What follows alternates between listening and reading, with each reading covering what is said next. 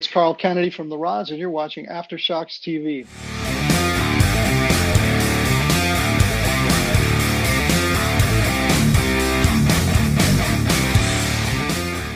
All right, so let's get to our last segment of this week, the last question.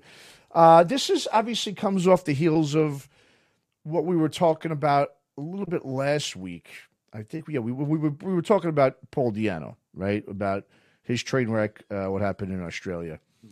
And it got me thinking, I was thinking to myself, because, we obviously we see a lot of bands who keep their singers or just artists themselves that go out there and they sing their old songs, a la, say, Don Dokken, okay?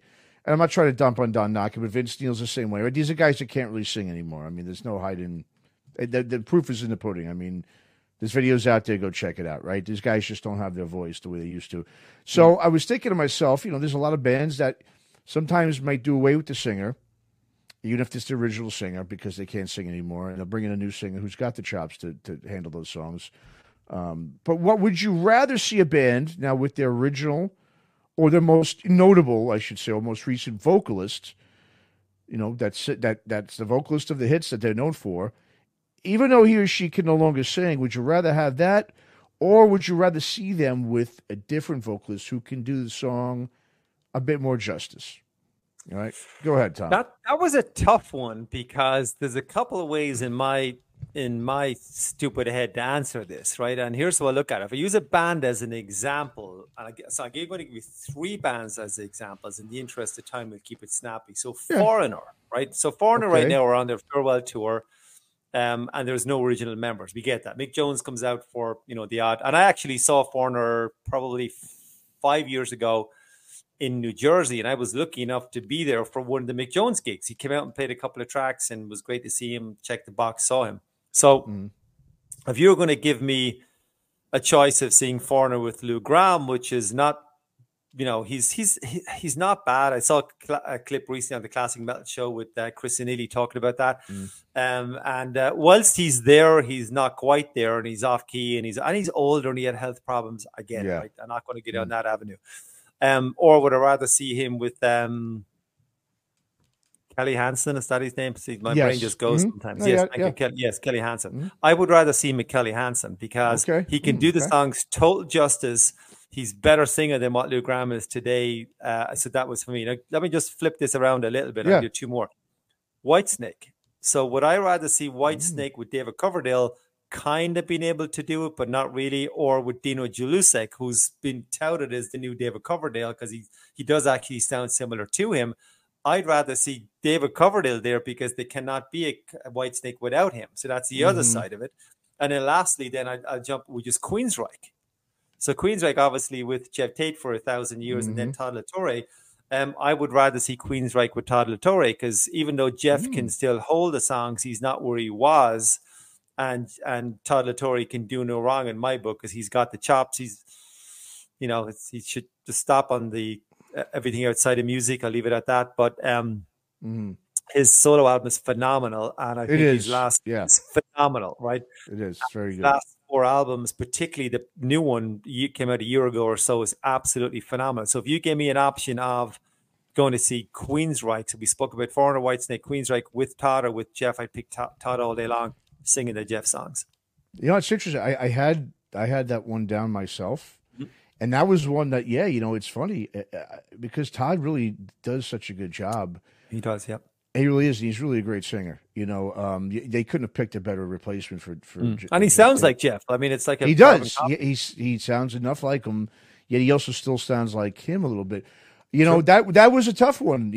Something like that would be like, oh yeah, it's a throw. I mean, I would prefer. I'm not gonna lie. I would probably still prefer Jeff Tate, because he could still do it, and he's still the original guy. But you're right. I think it really depends on the band. I don't think you could just say, I'd rather have the original for all of them, or I'd rather have the replacements, right? And I'll bring up a couple examples. Obviously, one, Journey, right? Now, would you rather see Steve? Now, Steve Perry, there's a reason you don't see him out there playing live, because he can't obviously hit those high notes. I mean, there's no way. And he's the type of guy that would rather, I guess, not sing live than to go out there and still try to do it. Obviously, you got Arnell, He could do it all day long. He sounds just like Steve Perry. I saw him doing it. It's phenomenal. Yeah. So I would rather see probably Arnell than I would hate to see Steve Perry go out there and hear a choppy voice. And butcher. I'd rather and butcher exactly. I'd rather hear Arnell. Now, one of the bands that for me it's interesting is obviously Fear Factory. So Fear Factory is one of my favorite bands of all time. I mean, not just my favorite bands, but the singer Burton Bell is my all-time favorite vocalist. And the thing about him, now here's the thing. He, in all honesty, even though he's my all-time favorite vocalist, he hasn't been able to play, like really do those songs, a good job on those songs live in a long time. Now, I know they've got this new singer, Milo, who I was supposed to see on their first show ever, which was supposed to be up here until Dino Cazares fucked that all up, and which is why I'm kind of not really supporting Fear Factory anymore, because that was just a complete shit show. But I would rather, even though Milo he does a good job, really emulating Burton Bell's voice. He does a great job, almost sounds just like him. Sure. I would still rather Burton. Now, reason being, I think it just depends. Really, it's probably why a lot of people still want to go see Doc, and even though he has, he's lost his voice, or still see Vince Neil. I just can't really picture Fear Factory without him, even if it's not the same. Like I said, even though I know he can't do a great job, same thing. You have a voice like that, you're not going to be able to sing like that into your 50s. It's just not going to happen. Yeah. So, but I would still rather see Burton than Milo, because it's Burton. I mean, and he's going to do solo stuff, Burton, and he's going to sing all those Fear Factory songs. I mean, that's the bottom line. So I'm going to go see him for sure when he plays, because I do like. So would you not, if Fear Factory came to town, would you not go and see them based on what you said? Yeah, they played it here the other day, or they're playing it soon, or is it this week or next week with Machine Head? I'm not going. Okay. Yeah. I thought about it, but like I said, I would have. I was very open. This has nothing to do with the sing. I was very open to go. I had to take. I was my buddy Eric Kluber, who was playing for one of the bands opening for them, Society One, got me on the guest list and all ready to go. I had buddies that were all going to go. We're going to be open minded. We're going to give it a shot, and we want to see it. And then there was here in California. It was bad weather. It was about a year ago from now, last February. It was a Static X tour, and all these other bands were coming from LA. They all made it up here, and for some reason, Fear Factory waited to the last fucking second to come up, and they took the wrong way. They took one over what's called the Grapevine here. When you go to LA to San Francisco, it's just a big mountain, and when it rains on a cold day, yes, it snows up there, and so these guys went right into the heart of the freaking storm like idiots instead of going on a different freeway. I mean, they've toured up here a million times. Everyone knows you don't go with rain on the grave. They close it off. And so they got stuck in it. It got closed off, and they didn't make the show. And there would only been it didn't make it. Static X is from LA. They made it. So, and it wasn't just that. It was the way Dino did it online, smiling in a picture when all of us. Now, I lost my ride. I couldn't go there. I wasn't going to spend $100 Uber back and forth to San Francisco to see Static X. Even though my buddy's band was playing, I wasn't going to see Static X. I'm not a Static X fan. I have three other people that had tickets that because of that didn't go. And it was just the way it was done. It was real shitty what he did to the fans. Didn't make it up. Didn't whatever. It was supposed to be the first show at Milo. The press was all here and everything. Totally botched it. And just the way he handled it, I'm never supporting that band again. So that's just all right. Because Burton's not there anymore either, and I just don't like the way he does his business. And so I've decided not to support them. So they are playing up here, but I'm not going to see them. But I was open to it at first. I really was. But all right. I am open to see bands with different singers. I mean, I have gotten in the past. I would have been like, nah, it's not the same. Blah blah blah.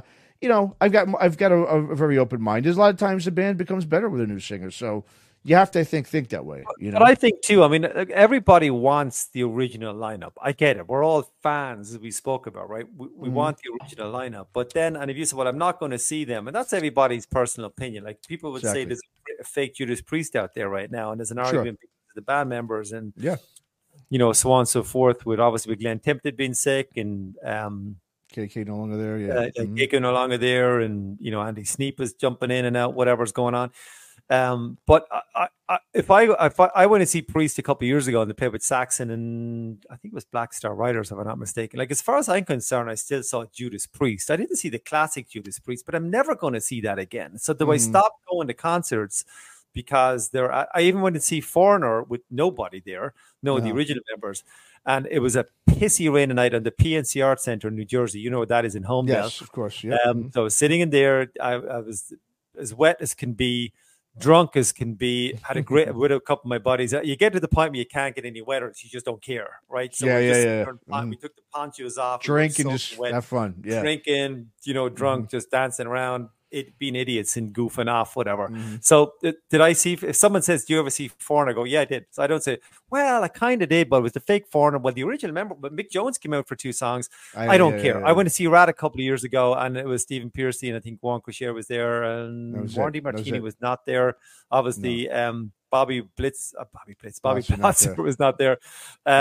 Did I see Rat? Yeah, I did. Would I prefer to see the original? Yes, I didn't. So whatever. So, but if you take a principal point going, I'm not going to see it because there's not 2/3 of the originals. That's fine. I have no problem with that. But I don't subscribe to that because if it's a good night out for me and there's a couple of beers involved and there's a band I haven't seen before, I'm going and check the box. I saw them. My ticket stub says whatever it says, and that's the band I saw. That's all. Would you have done the same for Bobby Blotzer's Rat?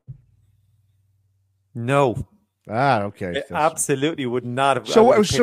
And that, well, because it probably comes down to one thing, and that's the vocalist, right? Yeah. Because you can't listen to Rat if it's not Stephen Pearcy. If he's still around and he's doing his own version of Rat, it's like the L.A. Guns. Would you go see L.A. Guns, Stephen Riley's version? No, I wouldn't. Exactly, right? No, I wouldn't. Yeah, because it's not Phil Lewis, it's not Tracy, right? So I'm not a big fan of LA Guns anyway, so I probably wouldn't go and see them either way. But nonetheless, they're okay. I mean, they're fine. Their last few releases have been pretty solid, to be honest. But it's an interesting. But you had another band, Matt. Did you say you wanted to touch on? You said Journey. Did you have another one? Well, what I was going to say was you had Fear Factory. Sorry, Fear Factory. Well, Fear Factory, but I also wanted to say, a lot of times too. Because everyone thinks of original singers, right? If it's not the original singer, but then you've got bands like, say, Iron Maiden, as we've just seen with Paul Di'Anno, right? Or even a band like Faith No More. These are bands now where their second vocalist is when the band took off. You know what I mean? I mean, Iron Maiden was still, obviously they were big with Di'Anno, but they really didn't take off to the stratosphere until they got Dickinson. And Faith No More was the same way until they got Mike Patton. So it's interesting. I wouldn't go see, so Faith No More is a great example. I saw, before their original singer had passed, I did see, it was still this day, I'm one of the luckiest people because I'm a huge Faith No More fan, and they played, they announced it the day of the show, and it was at this, the Great American Music Hall in San Francisco. Right. It was supposed to be the original singer, this guy Chuck Mosley. I remember. Was supposed to remember him. He was supposed to just play a solo show there, and then they announced the day of that it was going to be an actual. The Faith No More guys were going to play. They were going to play those original songs. So of course, me and a friend of mine, she was just I was like, I got to go to this. And so normally I wouldn't just go on a whim like that, but once I saw it, I'm like, I'm up, I'm out, I got to go. And I'm glad I did. I got video of it. I'm just so glad because as a huge Faith No More fan, and he passed away a couple of months later too. Chuck. You saw it. Yeah. So, but I'm glad I saw it. But I wouldn't see him singing Mike Patton's songs, just like you wouldn't see Paul Di'Anno probably singing, obviously, Bruce Dickinson songs because they can't. You know what I mean? They just can't. But it's just one of. I guess it's just like I said. There's no. I mean, it's everybody's picky like that. Everyone's got their their tastes and what they were willing to go see and not see in terms of vocalists. But Matt, but that's a great subject matter, though. I mean, obviously, I think the biggest one is obviously Van Halen and Van Hagar. We don't need to delve into that. That's a big one. Deep Purple, Ian Gillan to David Coverdale. I mean, some people prefer, Burn, Stormbringer, Come Taste the Band, and Machine Head, Fireball, Who Do You Think We Are, and In Rock, I think, if my sequence is correct. Which I listened to yesterday. I listened to all In Rock start to finish. And at the start of In Rock, you had like the Hammond organ, like John Lord doing his thing. And then you was that fucking album for it's 54 years old. Wow. That album is just unbelievable. And Child in Time, and never see Ian Gillan's vocals. But even, I mean, that's like Black Sabbath went from, like, I read a lot of interviews with people who prefer Heaven and Hell and Mob Rules than the Ozzy years, simply because they jumped into Sabbath at that point. So that was their Sabbath. And they, obviously, if they went back to Never Say Die, they went, well, there's no comparison to Technique. Even there's some good tracks on there. Technical Ecstasy, Never Say Die are arguably our weaker albums, in my opinion, in the few albums. So there's lots of those bands in there that's like, obviously we spoke about Queensryche with Jeff Tate and Todd La Torre. There's a lot of bands in there that, they got better, that's, personal, experience and who you like and who you don't like. But I tend to work with the band, and if the songs are good enough, then I'll run with the new singer. If they're not good at, like, take Van Halen 3 as an example, Gary Sharon. That album is an abomination. Yeah. And you ever go back on an album, like, after a few years, and you go, it's not as bad as I remember, and you put it on with an open mind. No, it's bad. You go, fuck that. You're like, no, there's a reason why I haven't listened to this in 20 years. Yeah, it's the same with St. Anger, Metallica. I gave that a shot a couple of years ago. I said, no. So did I. I gave that a shot within this last year, and I'm like, man, I can't. No. Well, it could be worse. It could be Lulu, so go figure. Yeah. Well, let's not even get to that. Yeah, I know. No. Oh man, that's a whole nother ball game there. But yeah, no, you're right, man. Yeah, so it's like you said, it really, I guess, depends on the situation. It's all individual situations. You know what I mean? It does, my friend.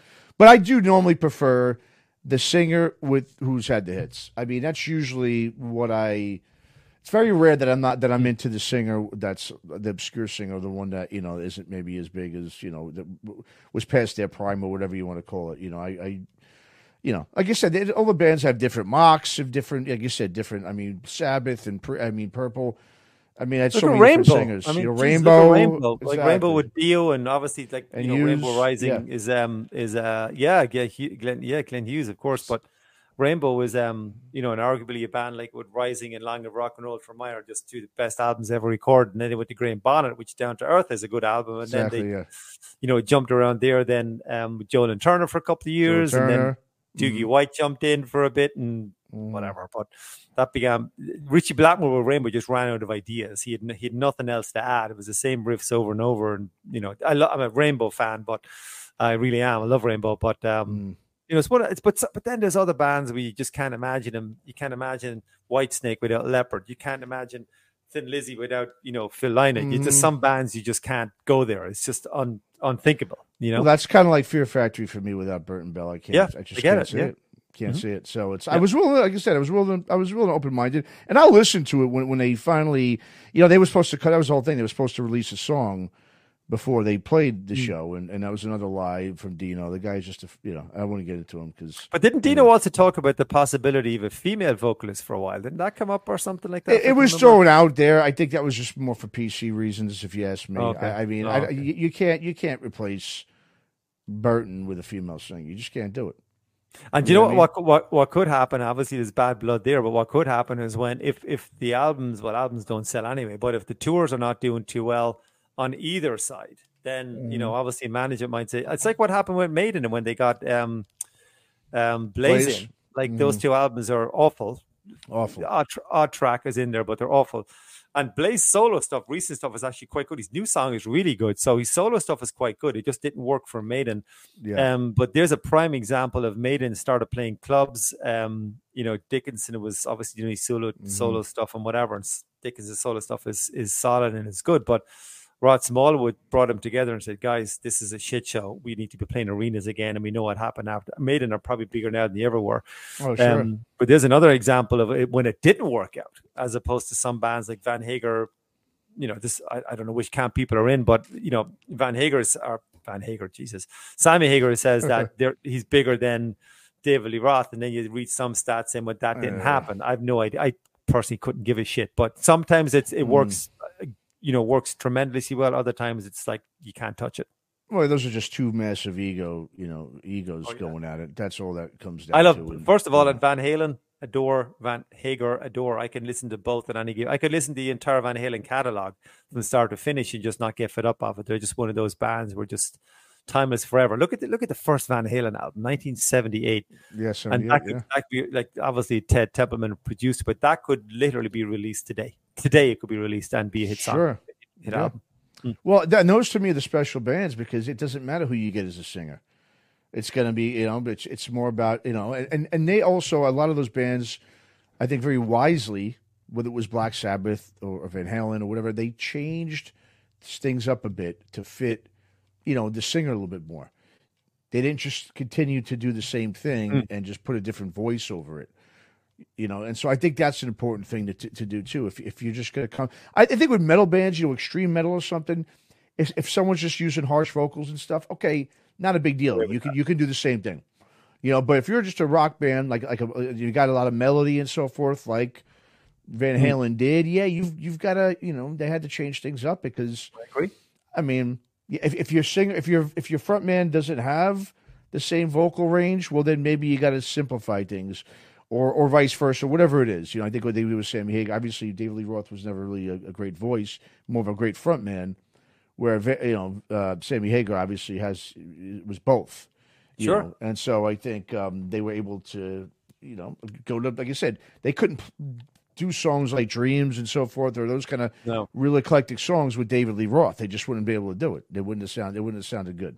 So, no, but look, this is a great future. We're probably eating into a new segment we could have done, but same with with Priest, with Ripper, those albums he did. So, it's just one of those things where they just try it out for a while, play smaller clubs, and then management gets involved, offer people some money to either leave or go, and then it takes off from there. But then you can't imagine Priest today with Ripper. I don't think that they would have any. They're like their success today, even though Priest are not playing arenas, and if they are, they're not. I don't think they are. They're not setting out 20,000 seats in it. They're probably 6 or 7, maybe 10,000 seat if they're lucky. I would say they're lucky. They're doing, at least out here. I know they're doing mostly big clubs. The large clubs. They're not even doing arenas. So unless they're open and they have a good package tour. But if it's just them and an average, a decent sized band, they're going to do the big. But the new Priest song so far, 4 tracks out, 5, whatever it is, and solid. Looking forward to it. So I'm a Priest fan. So bring it on. Yeah, absolutely. All right. Well, I think we're good for today, Tom. I think that's a wrap for this week. Anything else we want to say before we wrap this week's segment up here? No, just another good week. This is again. I have my sequence of events here. We probably touched on 50% of it, as we always do. I know. Yeah, we can carry in a few. We can carry in a few segments for next week and see where we go from there. But this has been a good one, Matt. Looking forward to doing it all over. Absolutely. All right. Well, everyone, make sure you go, as always, go check us out, AfterShocksTV.com, CMSNetwork.com as well. You can check us out on all, YouTube, Rumble. We're on social media. Go keep up with us. And please, everyone, one thing I wanted to say, and it was, we did get a comment about the Paul Di'Anno thing. We always want to, people, they reach out to us. I want to bring it up on the show. Yeah. There was someone who posted something about that they went to see Paul Di'Anno at that show we talked about in Australia, and said, yes, that the bar was very small. It was a small bar, and he said that he was excited, but he felt that, yes, it was $60 for that show. Ooh.